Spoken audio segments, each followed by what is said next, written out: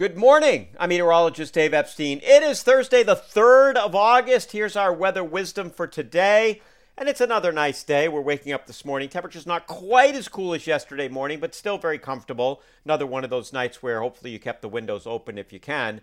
And temperatures this afternoon up around 80. Remember, the sun this time of the year is still very strong, but not quite as strong, obviously, as it was even 6 weeks ago.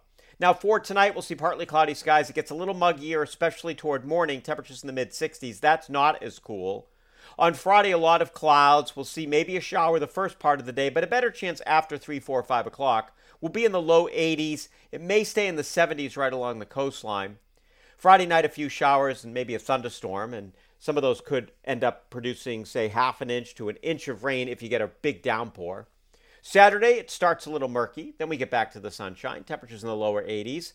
It's clear and comfortably cool Saturday night down into the 50s, and Sunday mostly sunny in the low to mid 80s. That'll be a good beach day. Humidity levels will be in check as well. I think there's another chance for showers here on Monday, and then we get back to warm and moderately humid weather for much of next week. So as you can see, the pattern is different than it was certainly all of July when we had more in the way of rain, but we're still having regular amounts of showers. I would say this, that because of the dry weather the past couple of days, you definitely want to check containers. If you have, a container of flowers or tomatoes or peppers or whatever you're growing, those probably need water, and I would trickle it on and give it a little bit. I still actually have not put the irrigation on. I'm going to wait and see what happens with the showers tomorrow. If we get over half an inch, I'll leave it off. If we get under, say, a quarter of an inch, I'll probably flip the irrigation on for the weekend, just for some of the beds around the house, which are beginning to dry out. But I was weeding yesterday and actually was pleasantly surprised how moist a lot of the soil still is. And of course, with that sun angle getting lower,